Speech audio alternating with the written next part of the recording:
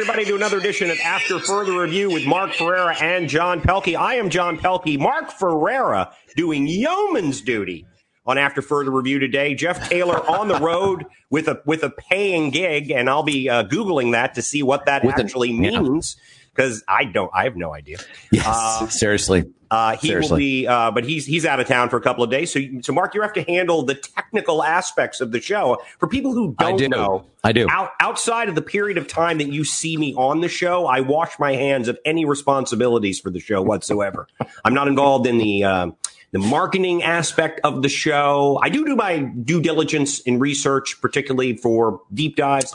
But outside of that, I know nothing. And I remember Jeff saying, you know, I'm going to be out of town. I'm working, I think, the Academy of Country Music Awards or something that he's working. He's in Nashville. He's in Nashville, great town, doing that. And he's like, I don't know what's going to happen. And, you know, I got up this morning and I'm doing my stuff and I thought, gee, I wonder what's going to happen. And then I realized I was not consulted in any way and that you took over, and I couldn't be happier about it. I could not be happier. Well, we've taken your cue. You've asked not to be consulted in any way, shape, or form. I can't. I'm like, you know, Jimmy Page famously used to, the way he'd like to go to a concert with Led Zeppelin was he wanted to, pile in the limo at the hotel, drive up to the back, run out of the car, have somebody hand him the guitar, run on stage, play, then get out. He didn't want anything outside of that. That's all. And that's kind of me with the show. That's you. You're the Jimmy Page of After Further Review. I don't think there's any doubt about that. I like that. Because a lot of people, they talk to me, my friends and family talk to me, and the ones that haven't known you for years, like Nana, I'm talking perhaps, Brian Ascari, Russ Ayers. Russ Ayers is a new listener since this new iteration. He's a listener to the podcast, a regular listener to the podcast, loves it. And when he saw our commercial asking who to vote for, in our 2020 campaign, he says he tells me you're compelling, but I'm a old good friend, and there's two pictures of Russ Ayers in the video, right? Which of course I thought through. Of course you did. You're evil, but he says you're compelling, and then my other friend Carl, who's a recent listener, says he has a crush on John, but he goes, I've spent more time with Mark, so I guess I'll vote for Mark. So my friends have crushes on you; they're compelled by you, and they just deal with me. Well, I as much as I'd like to bask in the glory of that, I think I will point out to everyone that for either you and I, the key to liking us and enjoying us is to be with us as limited amount of time as possible. I think the more. They say distance lends perspective, and absence makes the heart grow fonder. Absence makes the heart grow fonder, and I think that's certainly true with you and I. The more time someone spends with us, the worse we're going to look. That's true. So, Uncle Bruce has said it best. Uncle Bruce, and he's been a character in our show for a long time. Yes, he has. Uncle Bruce. He's former producer Brian Winiger's father, and is a major character in the After Further Review family. And he has said it best. He said, Mark's best in small doses. Yeah. Yeah. And, that's the truth. Truer words are never spoken, John Pelkey. Me too. I mean, we make an impact in that short period of time. But, we do. But we need to get our exit. We need to make our exit pretty quickly. Once the impact is made, before they, again. I like to jump in, say something pithy, declare victory, and depart the field. That's kind of my plan for everything. And my major plan is to do the hail fellow well met, fellow well met, charm everyone I can see, and after one round of charm, get out. First impressions, I'm very good at. Yep. Second, third, fourth, fifth impressions, not so good at. And if the friend hangs long enough, sixth, seventh impressions, they kind of go, okay, I guess he's decent. Yeah. But boy, oh boy, second, third, fourth, fifth, and sixth impressions. Yeah. Yeah. Your first impression, though, is very good. Mine's a little more off-putting normally. So I have to work a little harder to get that sort of initial. I think what I'm shooting for is that people walk away from that initial meeting and go, oh, well, that wasn't so bad. Because I'm sure they've heard what it could be like. But anyway, that's enough about you and I. I know. Although I will say Lenny and Joe our two regular viewers on YouTube Live have chimed in and say, no, that's not true at all. Yeah. They're very sweet. Not true at all. Not true. Charm then gin. Now that's a good combination. Well, yeah. You know, if I do a room and I charm the room and then I have a, drink of gin, although maybe that actually doesn't work. No.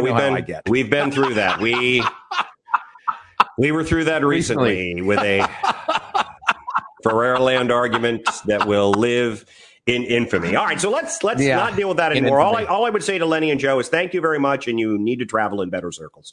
That's how I'm going to leave it with you guys. There it is. Huge day. Obviously, opening day of the NFL, Thursday night game notwithstanding. A lot of really interesting stuff happened yesterday. We'll go through, get our initial overreactions. Yes. I love that everyone's picked up on that now. They're like, you do Overreaction Monday, and you get 12 million hits.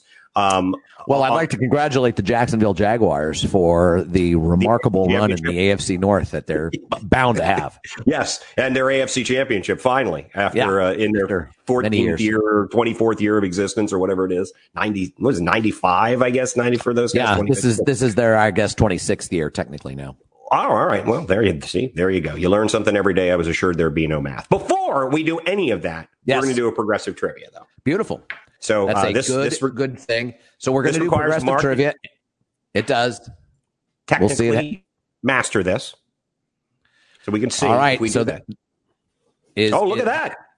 How do we look? It looks pretty good, right? Yes, it does look. It does look pretty good. We got to change that picture out because that's like a decade ago. And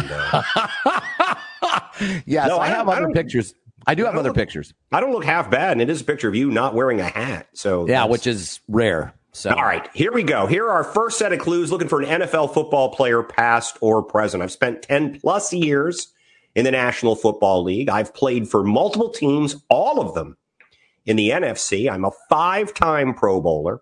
My career number, 600 plus receptions, 7,500 plus yards, and 70 plus touchdowns. Those are good numbers. Those are very good numbers right there. Are very good numbers. Good player. All right. Now let's jump into yesterday, Mark, and we're just going to do this free form. I'll just get your first impressions. We talked a little bit about this, mainly about our teams, the Washington football team in my case, and San Francisco 49ers in your case. But your overall impressions of Week 1 National Football League games, broadcasts of the games, what it's like without fans. What did you think about yesterday? And were you like me? Did you just red zone the whole day? No, I didn't actually. I just watched the Niners and then watched and then followed everything on my phone and watched whatever other games there were. But I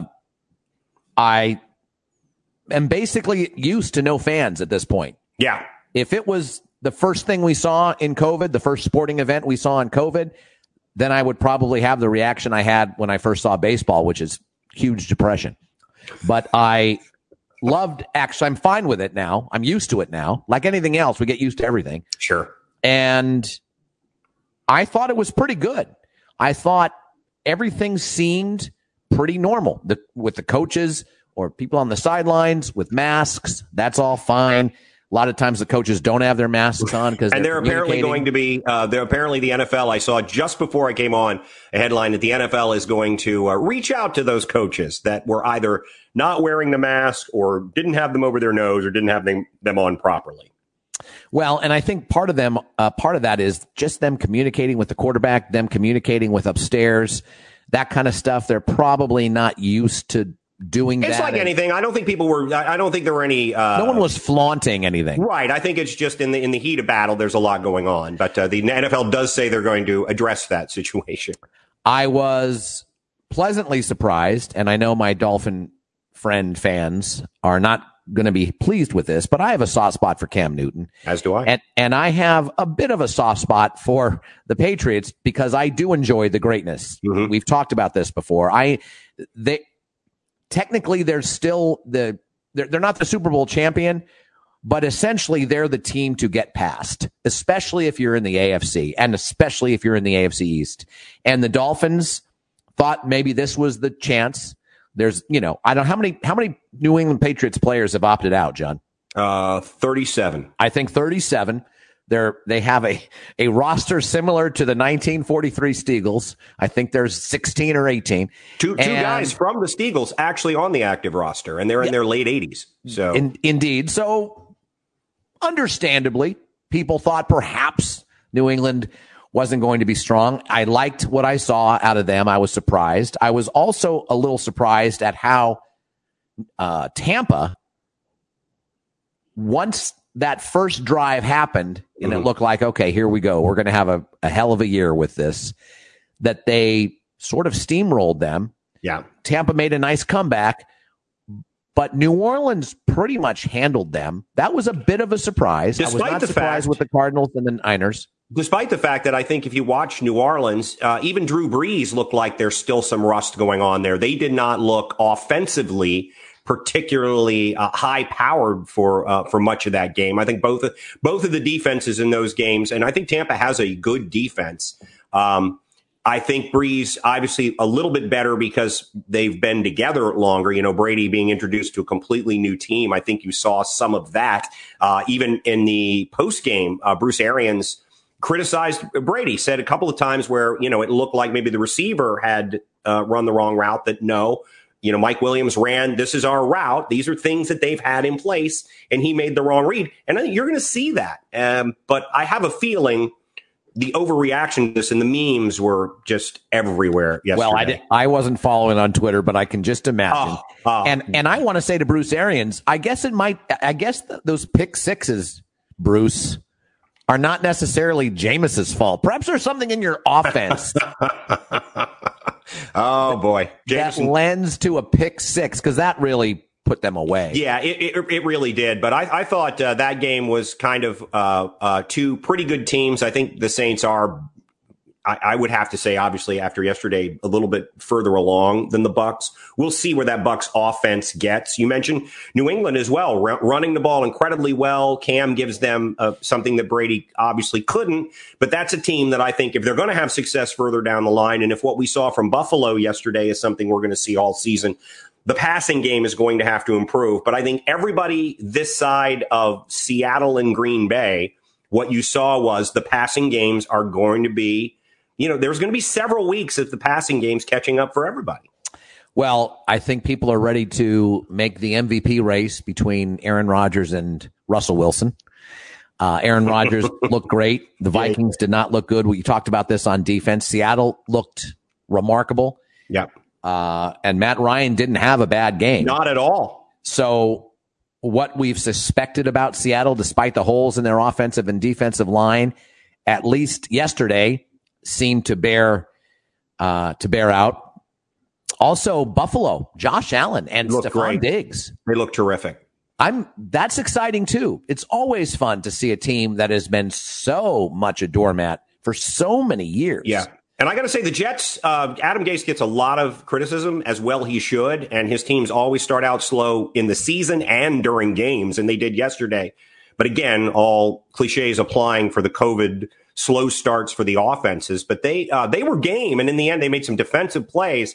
But yeah, Josh Allen, I think through the first halves of yesterday's game, and I watched Red Zone, Josh Allen was probably getting the most love of anybody, including Wilson and Rodgers, because we expect that from them. And I don't think we expected it from him. He's considered a weakness for that Bills team. And if he's not now, that all of a sudden, that division, which we thought, maybe Miami can win, 9 or 10 games and better team than they have been.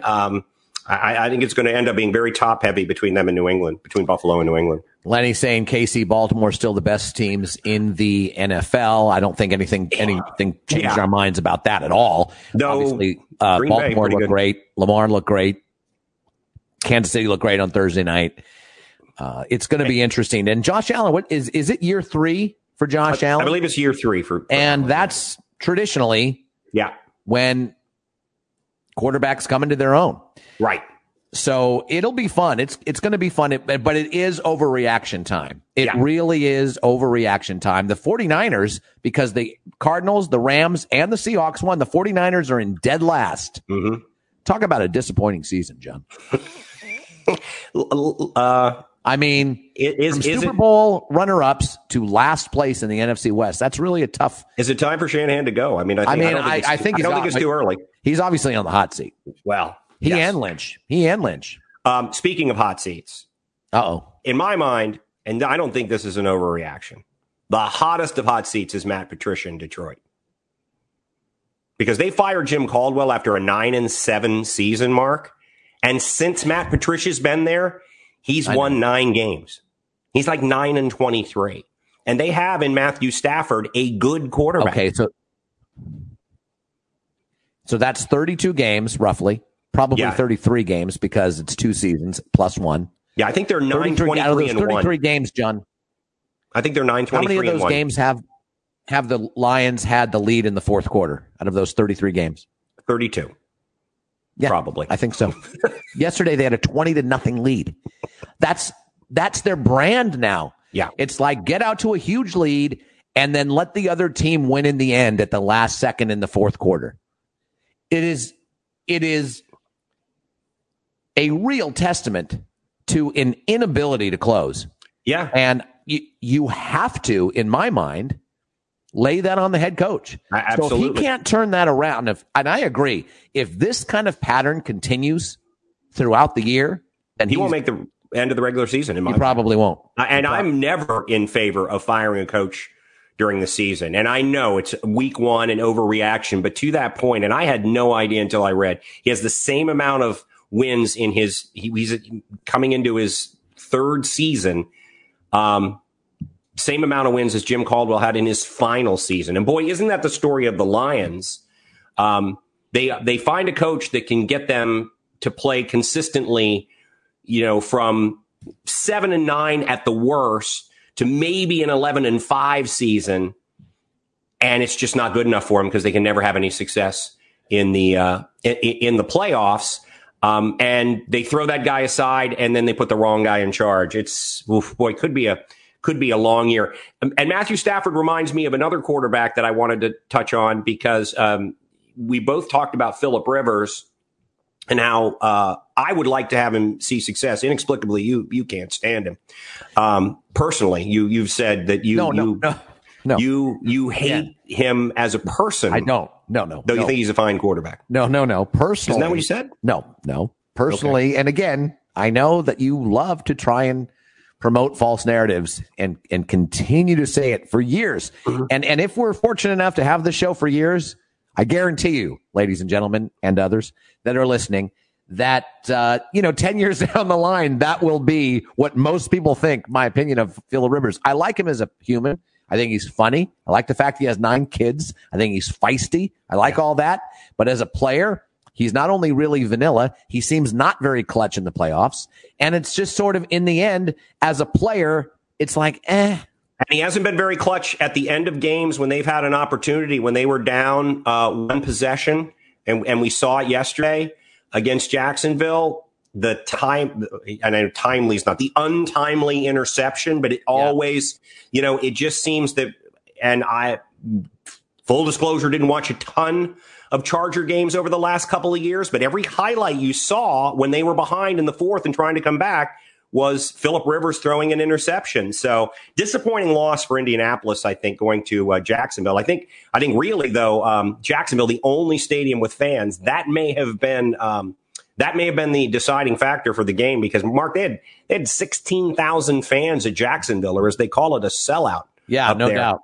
And it was, but really, really disappointing for Rivers in that game as well. And how about the Las Vegas Raiders, John? I thought that traveling across the country. Yes, and involving themselves in a shootout.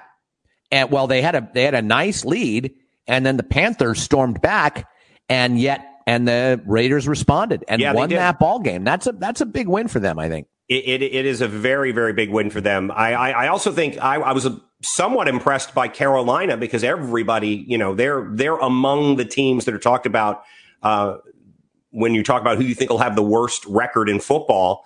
Yeah. And I'll tell you what, 2 NFC South teams lost, 3 NFC South teams lost yesterday.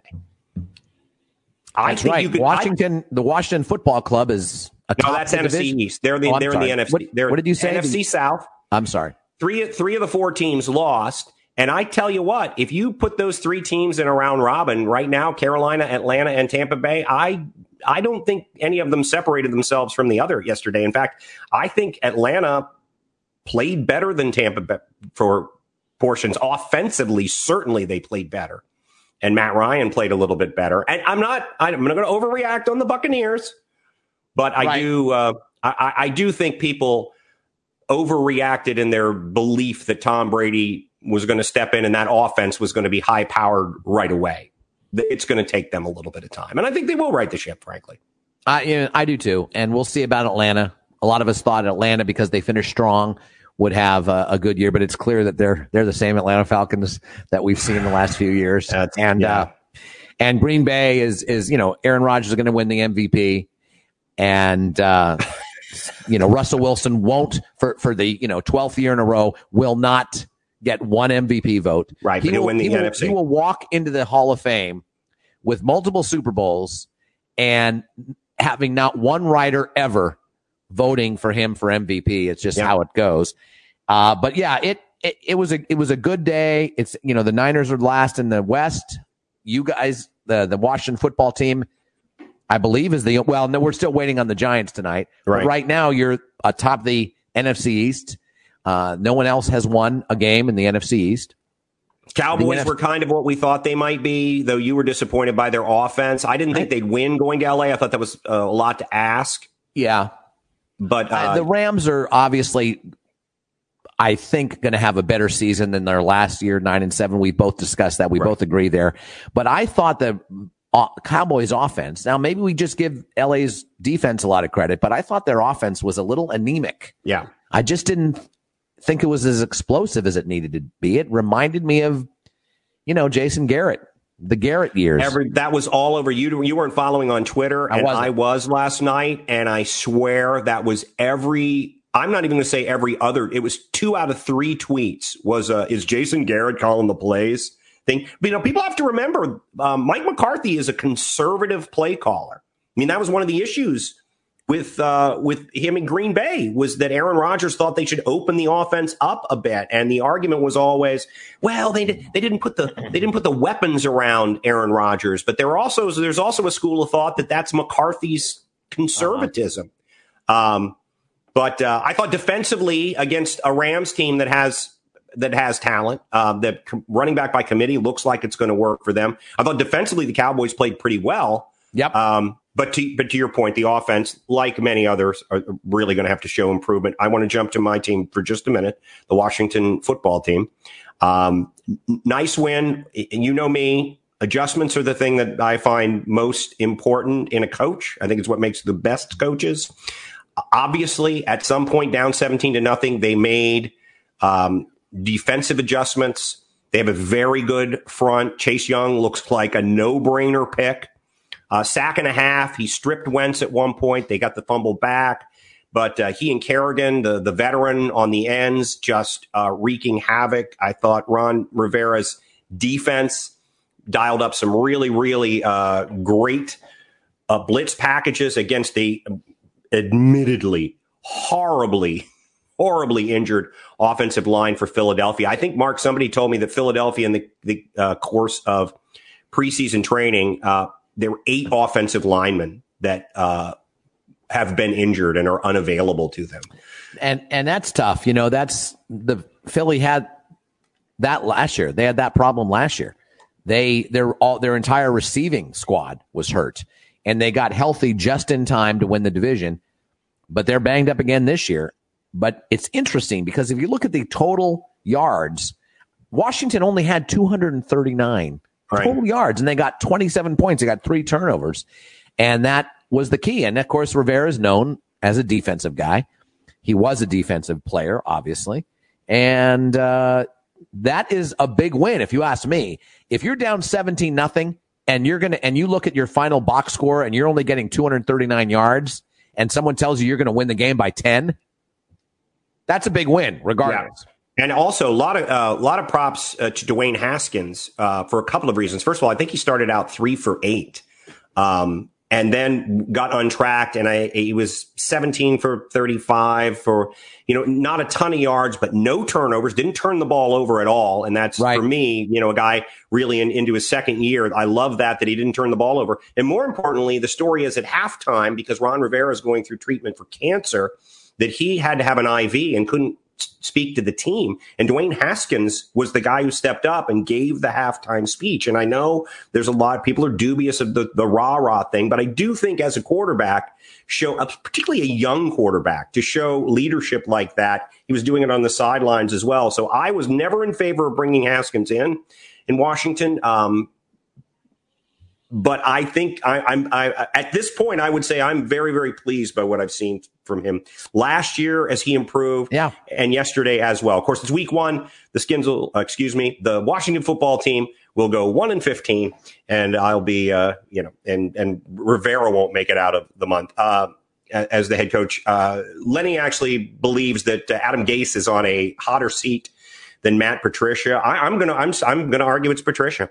I still think Matt Patricia is on, because Gase has a third-year quarterback in Sam Darnold. How many starts under his belt? Matt Patricia has Matthew Stafford, and that team should be much well. And to your point, the team he took over was 9-7, and the team that Adam Gase took over was not. No, they were the Jets. Yes. So I think there's a little bit more rope, but yeah, perhaps Lenny. You could be right. Joe says that there's a lot of talk about the Cowboy pass interference. It was ticky-tack. I'll give it that. It was ticky-tack. I agree it was. But to Joe's point also, that it shouldn't have come down to that. No. We all know that. And there are decisions made in the game that come back to haunt you. And I know in the Niners case, they had a 4th and goal from the 1. They chose to go for it, and they didn't make it. If they would have kicked a field goal there, then that last drive at the end of the game, they could have just kicked a field goal to win it, as opposed to try and score a touchdown where they were stopped at the Cardinals' 15-yard line. So it is what it is. And Ron Rivera also, I just want to jump back, making a decision. And again, the Riverboat Ron thing, which I think is funny, but once Washington came all the way back to tie it at 17, they had a 4th down from the 2 or the 3. And they could kick a field goal to go up, and he chose not to kick the field goal and scored the touchdown at that point in time. Yeah. And now his defense was playing really, really well right then. But I think there were a lot of coaches that wouldn't have chosen to do that, because they would have said, I don't want to come all the way back and then squander the opportunity to take the lead. Give them the momentum. But I like that Ron Rivera said instead, you know what? No, I have the momentum now. I want to steal that momentum from them a little bit more. And if you think about it, Ron Rivera has nothing to lose, right? Not at all. So that's pretty fun. You got a guy called Riverboat Ron, in a position where he has nothing to lose. That's pretty fun. And be unpredictable. If you're going to be a dog all year, and the Washington football team probably will, they're not going to be favorites in a lot of games unless they go on a nice little run here in the beginning. Be unpredictable. What do you have to lose? To your point, in that division particularly, which could end up nothing to lose. If the Giants lose tonight, the Washington football team could be the highlight of the year. The week 1 film. Who knows? All right, let's jump back to our progressive trivia. We are looking for an NFL football player, past or present. Once again, Mark Ferreira deftly handling the technical aspects of the show, showing a multitasking skill that I don't think any of us believed that Mark had. If we could jump back to the first set of clues. Let's go back. See, there we go. It's okay. It's okay. Is. Don't. I've set the bar lower. Remember who we're dealing with here. Okay, let's set the bar lower. See, are you unable to go back to the first set of clues? No. I think I can do this. Hang on. Let's do it. And this has got to be compelling for those listening to the podcast. Yeah. So what we're doing right now is we're about to do another set of progressive trivia, and we're going to the screen right now as best we can to see if this works. Here we go. I'm doing the best I can. I'm so sorry for all of the problems that are happening right now. Here we go. Yeah, we're still back to the we're back to the second set of clues. All right, I'm going to read the first set of clues, Mark. We're gonna stop right here. We're not going to go through this any longer. Keep those up. I'm going to read the first set of clues for anybody listening. I spent 10 plus years in the NFL. I played for multiple teams, all in the NFC. I'm a 5-time Pro Bowler. My career numbers, 600 plus receptions, 7,500 plus yards, 70 plus touchdowns. Here now, the second set of clues. I've missed only 7 games in my entire career. It's kind of a little bit of an Iron Man, Mark. We know 10 plus, so at least 11 years, only missed 7 games. That's amazing. I played in the ACC, played in the Atlantic Coast Conference. I've been a first-team All-Pro. And I've led the league in touchdown receptions. Led the league in touchdown receptions. So there you go. We have slated in at this point, Mark, to talk a little about NBA, NHL, and Major League Baseball. My question to you would be, do you have anything to add to anything that may have been said about those sports right now? Because I have to be honest with you, I pretty much stayed with football all weekend. Well, what's interesting to me is the Nuggets. It's the fact that that's a 3-3 series. I wrote them off. I still think the Clippers are going to win. But they haven't looked, I mean, they've looked not, I mean, it does, at times the Clippers have looked like a bad team in this little collapsy couple of games, in my mind. And I don't understand, frankly. I really don't. I think the only thing I can point to is that, which I've said this before, Doc is a bit of a playoff clam. And I expected the Clippers to do what the Lakers did, to sort of run over their opponent on the way I think we all did. Conference Finals. I think we all agreed because the Nuggets are a talented but young team, and that's the way the NBA works. You generally get boat raced when you come up against a better team in the playoffs after winning a series, and then the next year maybe you take them to 7 games. But to your point, this is as surprising as any outcome during the NBA playoffs to me so far. I agree. I thought once the Nuggets won Game 6, I thought, okay, it's Game 6, or Game 5, I should say. I thought, okay, 3-2. I believe they beat not Utah, but the team they played first, the Clippers, which I can't even recall at the moment, but they beat them 4-2, and I thought they were going to beat the Nuggets 4-2, and so there it is. It's interesting. They won't have that much momentum. They beat the Mavs, by the way. The Mavs. They beat the Mavs, by the way. They won't have that much momentum coming into the Western Conference Finals if they win Game 7. Now, the Lakers will be rested, and that's probably good, but the Lakers so far have really used Game 1 to feel out their opponent, and then they've gone on a run and won the next 4. And we've written them off every time. Yeah, for both series. But it's different.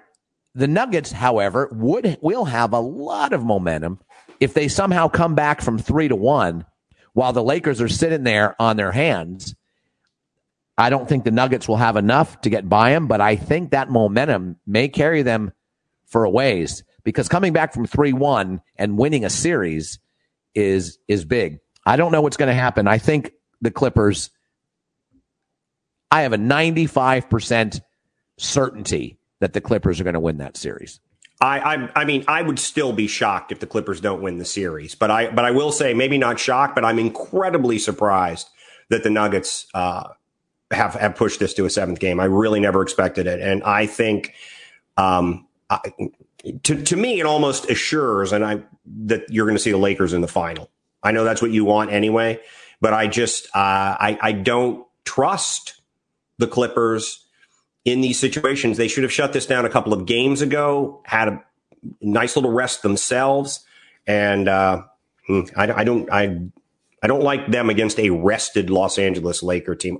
NHL, just very, very quickly, Tampa Bay up 3-1 on the Islanders. I think I'm happy about that. Yeah, I think there's the Islanders. That was a nice little run and they were a fun story, but I think Tampa Bay takes that the rest of the way. Major League Baseball. Stars are in control. Looks like the Stars are in control as well, right? In the West. Yeah, I think so. I think that's what you're going to see. You're going to see a Dallas, Tampa Bay final. I think it's actually a pretty good final. Good time to be a Tampa sports fan, football notwithstanding, Mark. Because the Rays, yeah.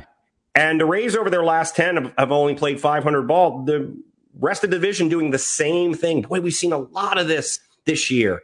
That these divisions, I guess maybe it was the layoff. I don't know what it is, but going through these periods where, there's not really a lot of dominance in baseball, and teams are playing a lot of 500 baseball right now. But Tampa Bay up 3.5 on Toronto, 4 on New York. The American League Central is still a decent battle. Minnesota and Chicago at the top. Cleveland's starting to fall off a little, 4.5 back. Chicago's playing very well. Yes. Yeah, they are. They're 8-2 over their last 10. So the White Sox, that's funny. There were a lot of folks, MLB TV, ESPN, who were saying, you don't think a lot about them. And it's true. You think Chicago baseball, you think the Cubs. But the White Sox, could be a difficult out for anybody. I love Oakland out in the West, is up by 6.5 on Houston. At this point, while everybody's mathematically still in it, I think Oakland's got that division. Moving over to the senior circuit, the Miami Marlins are still a great surprise, 3.5 back of Atlanta. And they're kind of all playing 500 ball there as well. The Cubs are starting to separate a little bit from the Cardinals, though no one in that division played better than 500 ball over the last 10. And the Dodgers still up, but that really fun San Diego Padre team, who I think could give people all kinds of trouble in the playoffs.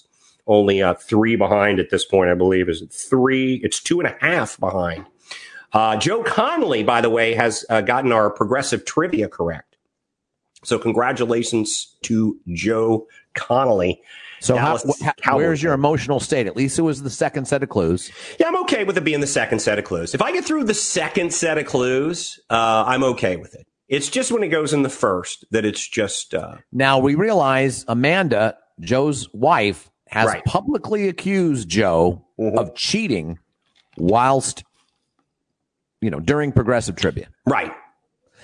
And while there's all kinds of speculations as to what may be motivating that from her point of view, it would be odd for her to publicly accuse him of something that he actually didn't do. So I tend to believe he cheats. Wow. Okay. Fair enough.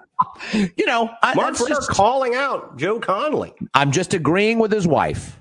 I'm just agreeing with that. There's evidence out there. Joe has made no defense, by the way. He hasn't put up any defense. He's now saying fake news. And you know that anybody who says that is either nuts or lying. So there you go. That's Joe may be nuts. He's a Cowboy fan. That's exhibit B, John. We're all nuts to a certain extent. So he may be nuts as a Cowboy fan. But I'm going to give Joe credit. That as a Cowboy fan, I expected, like I've seen some of my Cowboy fan friends screaming about the interference call. Sure. Joe realizing, you know what? We shouldn't have been in that position. But again, it's week 1. So let's not panic. All right, let's give the next set of clues in our progressive trivia that Joe got. All right. See if we can help everybody else out. And then we'll jump back. We'll probably still talk a little more NFL, but I do want to talk about college football, less on the field than off the field, actually. But let's get to our next set of clues. Now, the question remains, can Mark Ferreira get... back to the first set. Nice. How about that? Well done. Look at you. You're learning. Perhaps. Mark's a coach's favorite. Never making the same mistake twice. We'll see. By the way, Joe's wife, Amanda, says she's just a good human, Mark. That's it. That's what she's saying. All right, here we go. I've spent 10 plus years in the NFL. I played for multiple teams, all in the NFC. A 5-time Pro Bowler, career number 600 plus receptions, 7,500 plus yards, 70 plus touchdowns. All right, now hang on. Let's see if this works. Yeah. It didn't. Yeah. Hang on for 1 second. No problem. And there you go. I've only missed 7 games my entire career. I played in the ACC. I've been first team All-Pro, and I've led the league in touchdown receptions. Final set of clues. I've never won a Super Bowl. I'm in the top 3 touchdown receptions by active players. How about that? It's fun. Number fun 3, stuff. actually. I played 4 seasons of college basketball and only 1 of college football. And finally, I scored the Chicago Bears' first touchdown of 2020. in their big win yesterday. That was a big win, big comeback win for the Bears. So there's Mitch Trubisky. Yeah. And there's a lot of, I honestly, there was a lot of talk about Trubisky starting, and Colin Cowherd had a big thing about how the Bears aren't willing to admit their mistake. I think it's probably smart because, as we've seen from Nick Foles, he's fine coming off the bench. He might be better coming off the bench. And if you benched Trubisky and went with Foles, do you think Trubisky coming off the bench is better? I just think that screws with the youngster's head. I think this was the smart choice to make. I agree wholeheartedly with that. And the evidence is in, speaking of evidence, that Nick Foles could be considered a better backup quarterback than a starting quarterback. Frank Reich, Don Strock. And the evidence is there. Nick Foles went in for Carson Wentz when they won the Super Bowl. Yeah. So there that is. And if Mitch Trubisky knows that and gets that confidence boost, if you will, and I just from being named the starting quarterback, well, it looks good. And then on top of it, it's a nice comeback, a very nice comeback from 20 points down. Yeah, it really is. Again, we brought up the Lions issues, the problems that they've had, but I think if you're the Bears, the fact that your young quarterback brought you back is more important. A couple of teams we haven't talked about before we jump into college football for a second, Mark. We mentioned the Baltimore Ravens just in passing. Yeah. A very dominant victory for them. Now, they were playing the Cleveland Browns. A lot of people had a lot of love for Cleveland before the season. It's like the third consecutive preseason where Cleveland had a lot of love. Yeah. Now, by the way, Lenny's saying we shouldn't put Mitch Trubisky on a pedestal. Not putting him on a pedestal, just simply saying that I think Chicago, they made the right choice in having Trubisky as their starter early in the season. And again, I just think sometimes we give up on quarterbacks too easily. And I think you see the teams that lack success in the NFL, Mark, are teams that give up on coaches and quarterbacks on a regular basis. Right. So that's just what I want to say about that. But Baltimore looks really good. Yeah, they look great. They look really, really good. Yeah. They, to me, looked better offensively from the first snap than Kansas City did on Thursday night. Mahomes eventually got it together, but there was a little bit of that offense not firing on all cylinders. There was a little they were missing, to your point. Just off a little. But that first drive they weren't. That first drive took them 6 plays to get a touchdown. Now, granted, the guy dropped the ball, and that was a long touchdown pass too. So it wasn't. It was. But they were matriculating pretty well. They were. And then after that, they were kind of missing, but then found their rhythm and scored 34 points. But you're right. And Lenny's right. Right now, nothing changes the Baltimore, Kansas City narrative. In the NFC, it's a little bit more murky. It is muddy. You've got Seattle. You've got Green Bay looking nice. You've got New Orleans looking very good. Arizona won. Yeah. Looking Kyler Murray and DeAndre Hopkins. I'm sorry. Kyler Murray is in his third year, I think, or is it his second year? Sorry.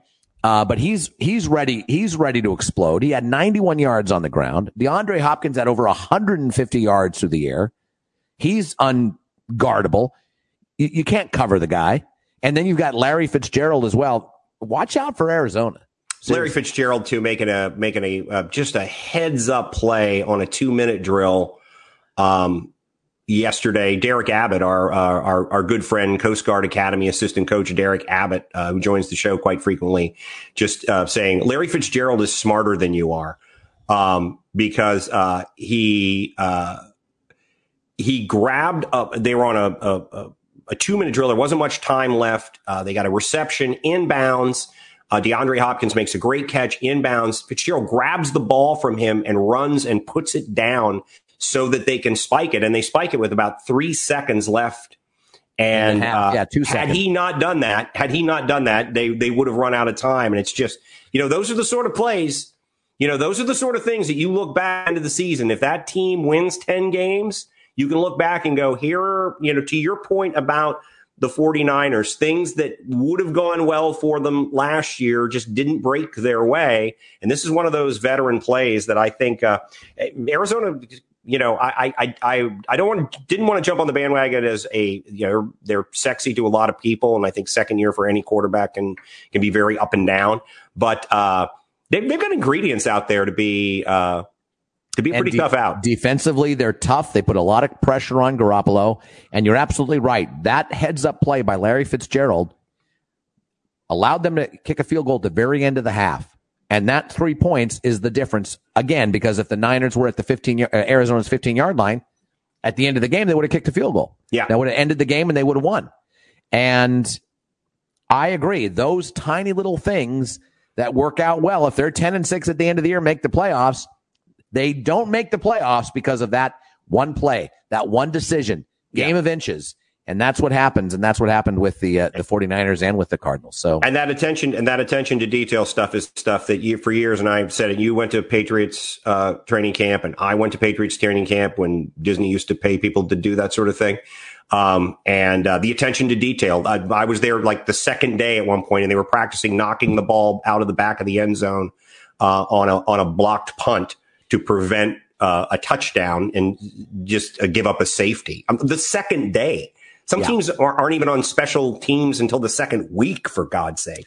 Arizona also blocked a punt, which led to a touchdown because they only had to have a 10-yard drive to score a touchdown. So they did those little things very, very well. Joe Connolly with the 2 games tonight, Tennessee against Denver and Pittsburgh against the Giants. Tennessee is favored. Yeah. Over Denver. I like Denver in that game. Me too. I think Denver's going to win, and I think Pittsburgh will probably cover. Yeah. So I'm going to go with Denver, and I'm going to go with Pittsburgh, and we'll see. Now, right now, I'm 3-0 against the spread, John. I have to mention that. I know that. You did pick Miami, didn't you? I picked Miami. Yes, I picked Miami, and I picked Los Angeles to beat Dallas. Okay, so you were 1-1. Yeah. And you didn't pick it right Thursday night, correct? You didn't think they'd cover. I did not think they would cover. No, I'm wrong on that as well. So you're 1-2. This means a lot to you. Means a lot to you, doesn't it? Well, I think since I'm so proficient at the PowerPoint, I think I'm going to have to create some standings. All right. Fair enough. Now, again, it's week 1, and you're a fool, meaning I'm a fool, to have any hubris after week 1. But here I am, full of it, because it's the only thing I have to hang my hat on because I'm so sad about the Niners. Again, week 1. Don't lose too much sleep over it. Yeah, I agree with you. I like Pittsburgh tonight. I think Pittsburgh can make noise in the AFC. I do too. I think they're going to be very good. And I do think Denver. I am going with the prevailing notion. Everything we've heard about Drew Lock has been excellent. Our good friend Kendall Gammon, who 10 plus years in the National Football, I think 15 years, I believe, in the National Football League. 15 years in the NFL, been part of the Chiefs broadcasting team, radio shows, a guy who knows a lot. And he goes back to knowing Drew Lock when he was in junior high playing basketball with his kid. And he's just like, he's a special athlete. And it does seem like everything that we hear is that he's going to improve the quarterback play of that team, which they certainly need. I don't know if they're ready for prime time as far as playoffs are concerned, but I think going into Denver is still, that's the one place because of the Mile High part of it that the fans maybe mean less not being there because you're dealing with, the few places where you still have home field advantage. Miami's going to have it in South Florida, as is Tampa for the first few weeks of the season. And you're going to have it in Denver. All right. I want to cover college football, not so much on the field, except to say Trevor Lawrence looked great against Wake Forest on Saturday night, did absolutely nothing to disabuse me of my idea that he will be a bust in the National Football League. I still just don't see him having success, but Clemson looks pretty good. Now, again, the Big 12 looks terrible. Can you please give us? Don't like the cut of his jib. Okay. It just looks awkward. No, you just don't like him. I'm doing what they don't like him. I'm doing what they attacked, what Moneyball attacked. There's that great scene in Moneyball where he's showing Chad Bradford. Do you remember Chad Bradford, the pitcher for the A's? And he threw submarine. I mean, it was even weirder than Kent Tekulve's motion. It was just this bizarre motion. And the teams basically stopped scouting him or gave up on him because he just threw oddly. And maybe it's just the fact that I've never seen quarterbacks who are that tall, and that skinny have success. And we've seen them come into the league. I just haven't seen them have success. And I still believe that Trevor Lawrence will not be. I wouldn't take him with the overall number 1 pick. I'm just saying. Notre Dame looked good. I enjoyed seeing that. They did. They absolutely did over Duke. So 2 schools that neither you or I could ever have gotten into. No way. No battling it on the field, but not a lot else. I think the Big 12 teams look. I mean, it's always top heavy in the Big 12. Well, it's, Oklahoma, and Oklahoma played Missouri State. So what are they doing playing Missouri State, John? Well, I think you have to get people on your schedule that you can get on your schedule this year. I think this would be the year where you can't really pick on teams anywhere near as much as you in the past. I mean, I think that is a credible argument when Texas beat UTEP, killed them. UTEP, really? UTEP? Well, again, who was available for them to play? Now, okay, whatever. I think they can play the conference. Wasn't that the whole deal? Is that they will play the conference as well. Stick to the conference schedule. They will play the conference as well, but they're not just playing only the conference. All right. So what about the Big Ten, John? Yes, that was the other thing I wanted to talk about. They were going to have a vote yesterday. I guess that didn't come to pass, or at least we've got no information on that. The possibility that they could get back to play by, from what I heard, the earliest would be maybe the second week in October. Mid-October is mid-October. Yes. Okay, into the second week of October. I still don't think it's going to happen. Mm-hmm. Now, perhaps you feel differently. Oh, no. I think it's less than 50%. And I think part of it is the logistics of ramping the season up by that time. I think it's going to be a little difficult. I just think they may have overreacted to the medical evidence that came through about long-term effects for younger people. And I think there were 2 examples of it, and 2 out of, hundreds of thousands of students. I mean, right. I think they made their decision too early. I mean, I even said at the time, I remember having Derek Abbott, and we talked about at the time, and I said I didn't know why they had to make the decision that early. I thought in that, knowing what I knew at that time, if I were forced to vote, I would have voted not to have the season. But I just didn't think the decision had to be made that early. They could have waited a little bit. Certainly not as late as now. But if a lot later than they did do it, because maybe more information would have come in, and they also would have seen the other 3 big Power 5 conferences, step up and play, and they may have said, let's give this a go. I just think they panicked a little bit, they overreacted, and you're right, they made the decision too early. A couple of things though that I think that still affect the decision making, and that is that there is, if not scientific consensus, or medical consensus, there are concerns of there being a ramp up again in cases in cold weather. Yeah, I agree. And I think that had something to do with Big Ten decision making as well. You're going to move into cold weather, obviously. God, it snowed in Colorado like a last week at some point in time. So I think that had something to do with it. I think the fear of getting everything back in motion again. Now it's the second week in October and the number of cases are going up. I think we've seen that on college campuses, it's very hard to, it's harder to prevent. The Virginia Tech game was canceled. We don't know if they're going to get to play. That was going to be the opening game, but Virginia Tech had a lot of guys who tested positive. Tennessee had a number of players. They had to stop practicing. The SEC came out and said, I thought this was very, very interesting, Mark. The ACC came out and said, if we get down to 8 teams, we can't play. The ACC or the SEC? I believe it was the SEC. Right? Oh, the SEC. Okay. It was the SEC. Did I say ACC? My apologies.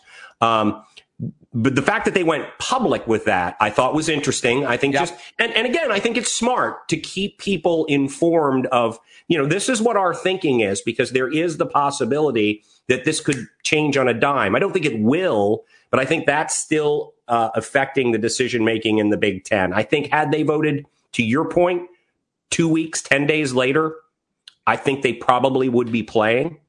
But I don't know with the uncertainty about colder weather if it's going to. I think that's a very good point. You have Syracuse in the ACC. You have a few other, Pittsburgh, cold weather, but not many. No, by far Maryland would be the coldest, next furthest. By north. Far the coldest conference is the Big Ten. Sure. You've got Minnesota, for crying out loud, Michigan, right. Wisconsin, Ohio. It's by far the coldest. It's by far the coldest conference. The swing state thought of it that way, but it's the coldest conference. It's the coldest conference. Penn State. I mean, it is. It's the coldest. The swing state coldest conference. Yeah, swing state coldest conference. So there it is. So I think that's going to affect them. I agree with you. I think it's less than 50-50. For me, though, I'm actually creeping up because I thought there was zero chance. Yeah. And I now think it's probably resides 40-60 at best. It's, I just see how, it's the analogy of turning an aircraft carrier. It's how you now swing things into play. I don't know what teams have been doing that, maybe perhaps teams have been preparing as best they possibly can in case it happens. But we'll see if we get into the fall and we don't have the surge and they start by the end of the month and play only conference games through the end of December, and then they can be eligible for some sort of bowl games in January. Maybe some of these your favorite Poulan Weed Eater Bowl, which I believe is defunct decades now, but the Astro Bluebonnet Bowl, all these bowls that you and I remember that are now gone. I'd much rather see the Astro Bluebonnet Bowl than the Bell Helicopter Military Industrial Complex Bowl. Why do you hate the military? I don't. I just hate the top. I just hate the top brass. Yes, there you go. And you just kidding. You hate all but about 7 bowl games as well, I think needs to be pointed out. Well, the Holiday Bowl. What is the Holiday Bowl is always a classic. What's the San Diego game that is? Poinsettia, the San Diego Poinsettia Bowl. Well, that's some of those things just mean like what's the point? That's your Northern California elitism. I know. Yes, I agree. Of course it is. Of course it is. I'm not arguing that point, John. I relish my elitism every now and then. All right. I think that's about it. There, like I said, not a lot of compelling games in college football. It should be pointed out the Les Miles experiment in Kansas is not going as suspected. Coastal Carolina, which I believe is a surfing academy. I do believe that Coastal Carolina is not an accredited university. No. It is a surfing academy. For nuns. And they now... No, nuns on surfboards. Well, listen, pretty compelling. I'm more in favor of you putting the college for nuns by the sea if there is indeed nun surfing, because then I think there's a reason for There's a purpose for having it by the sea. Yes, of course. And I'm not opposed to that. But that's about it. Games will ramp up over the next couple of weeks. We're going to start to see SEC gets started, I believe, next week. We'll get to it later this week. We'll look at the big games. Did you watch any college football at all, Mark? I watched a little of Navy BYU, not on Saturday, but prior to that. And I thought, wow, way to show up, Navy. Listen, as a Navy fan. Good job, Navy. I like Navy. That's my favorite. That's my favorite academy. I don't hate the military. You hate the military. I do not. You hate the military. I do not hate the military. I like the Navy's my favorite. I wanted them to show up.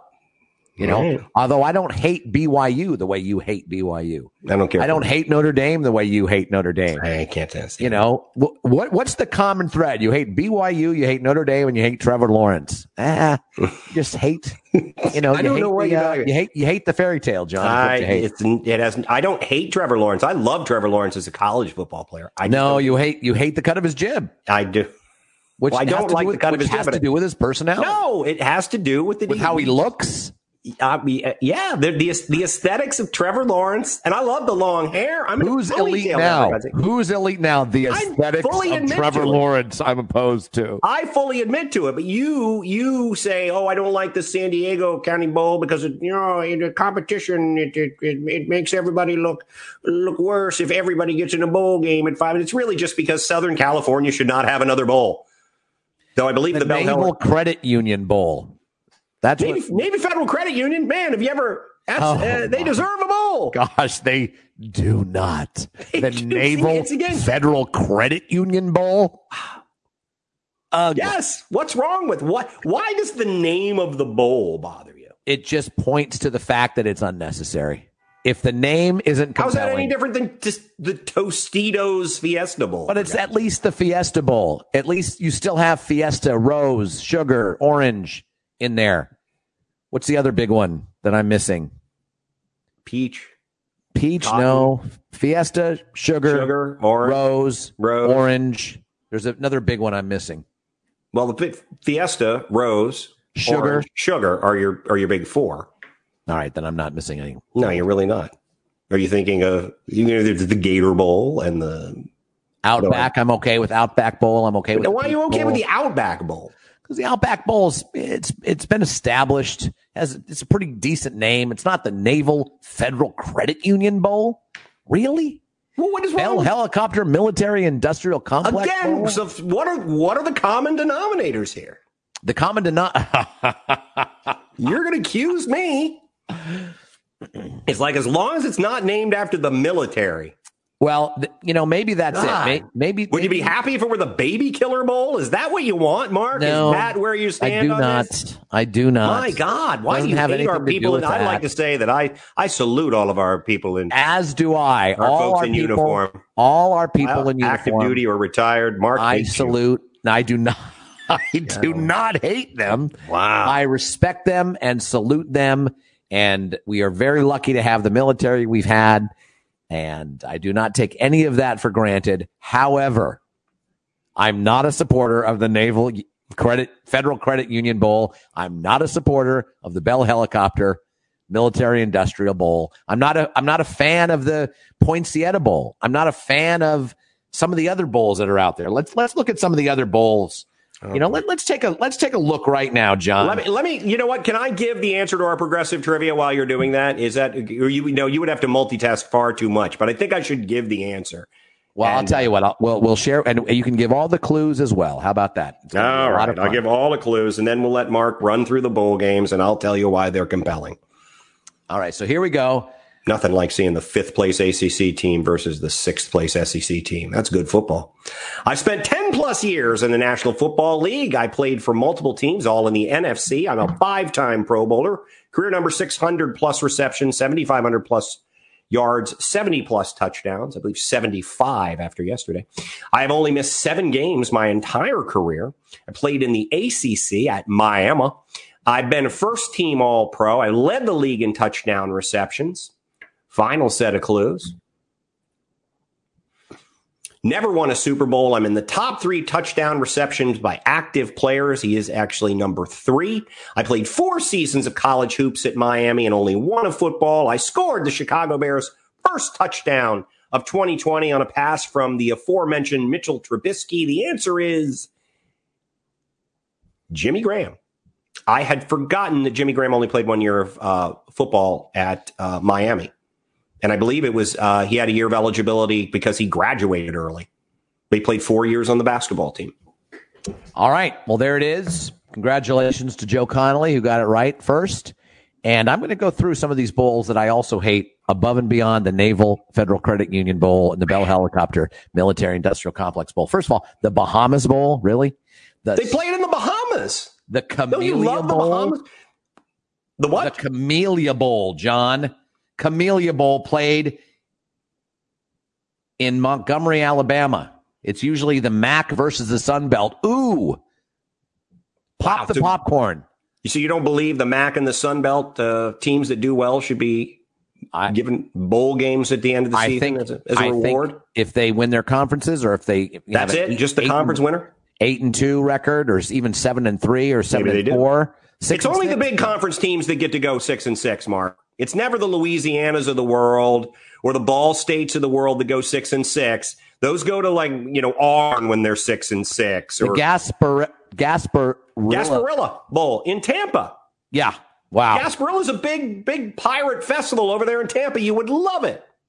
The Mitsubishi Motors Las Vegas Bowl. That's fine, I suppose. The Myrtle Beach Bowl. It's in Myrtle Beach. You're a degenerate gambler. New Mexico Bowl. Serve Pro First Responder Bowl.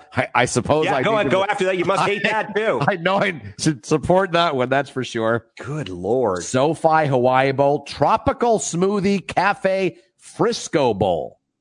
Really? That's played at, I believe they play that at the baseball stadium, which used to be AT&T Park. I don't know what it is anymore.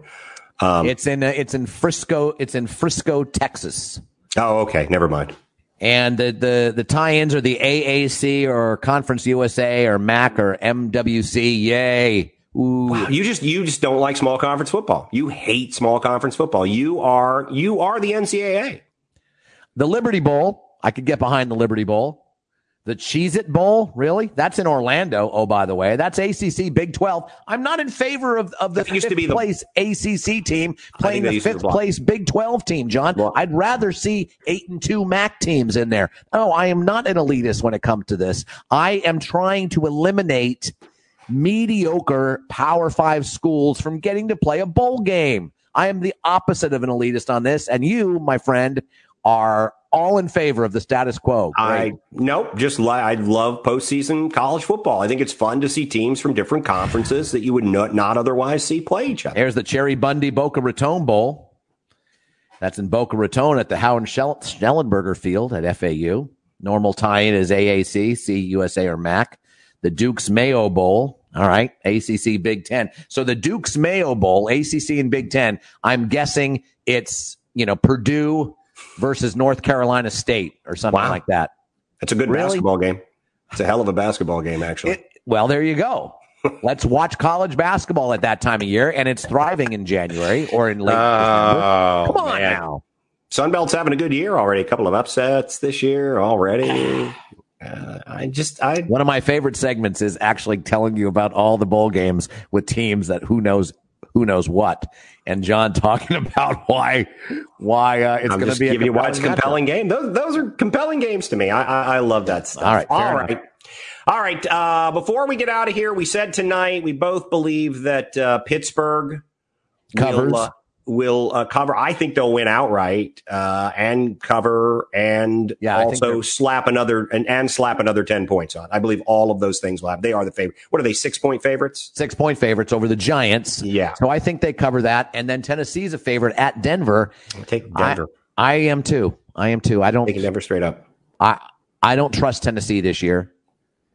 And again, I didn't trust Tennessee last year. If you think about it, they barely snuck in, and then they got hot in the playoffs. Yeah. And maybe that carries over for them. I mean, they played really in the playoffs. They played one bad half of football, and it was unfortunately the second half of the AFC Championship game. But other than that, I mean, they were the story of the playoffs last year, certainly. But I'm not finding a lot of people who think they're going to parlay that into consistent success. We'll see. It's week 1 though, so they'll probably go up and they'll slap 60 on Denver, and then win 4 more games for the rest of the season. All right, before we get out of here, anything else you feel the need to touch on? Anything else I feel the need to touch on? Just the fact that the Giants, Padres, there were 2 cancellations. Alex Dickerson, a player for the Giants, tested positive, and so there was a 4-game series slated for San Diego. They had to cancel 2, and then they played a doubleheader yesterday, so they got 3 out of the 4 in there. And San Diego just rolled over the Giants. San Diego is a great baseball team. They're going to give Los Angeles a run for their money in the National League. Well, and talk about teams in the postseason that are basically built to break your heart. The Los Angeles Dodgers are certainly that team. You just wonder, will it happen during the expanded playoffs this year, or will it happen in the World Series? Because it looks like they're going to go wire to wire in that division. And we should throw out a little love to our friend Ann Macklin. She's a big Chicago Cubs fan, and they had a no-hitter over the weekend. So congratulations. They did, and I should have memorized the kid's name, but it's a great story because I believe he walked onto his college baseball team. He was a 22nd round pick in Major League Baseball. One of our show fans, David Lowe, who went to dentistry school at Northwestern, big Chicago Cubs fan. He texted me when he's like, we're 2 outs away from a no-hitter. And I did not do what I normally would do, which is I would put the game on. But I've just had, he texted me the other day when the Orioles were up on the Yankees. Alec Mills, thank you, David Lowe, listening to the show. I'm watching the show. But he texted me that my Orioles were up on the Yankees. And of course, I tuned in for extra innings and they lost. So I did not turn it on. So I think Alec Mills owes me a debt of gratitude for not killing his momentum. Good call. And I thought you would have shamed David Lowe as well for saying, what are you doing talking about it with two outs left, David? And you didn't do that. You resisted shaming your friend. Is texting talking about it? How does that fit in the pantheon of destroying good karma, which we all believe that completely, you know, my wife does not believe that I still will get out of the chair I'm sitting in and move if my team is losing. Yeah. No, I know. I know how that works. We all know how that works. And somehow magically it affects the game. It really does. At least we all believe that. But yeah, no, I'm very happy about that. That's a lot of fun. The Cubs, I think, could make some noise in the playoffs. It's going to be a very interesting time. I think the Cubs will be there. I think the Braves could make some noise.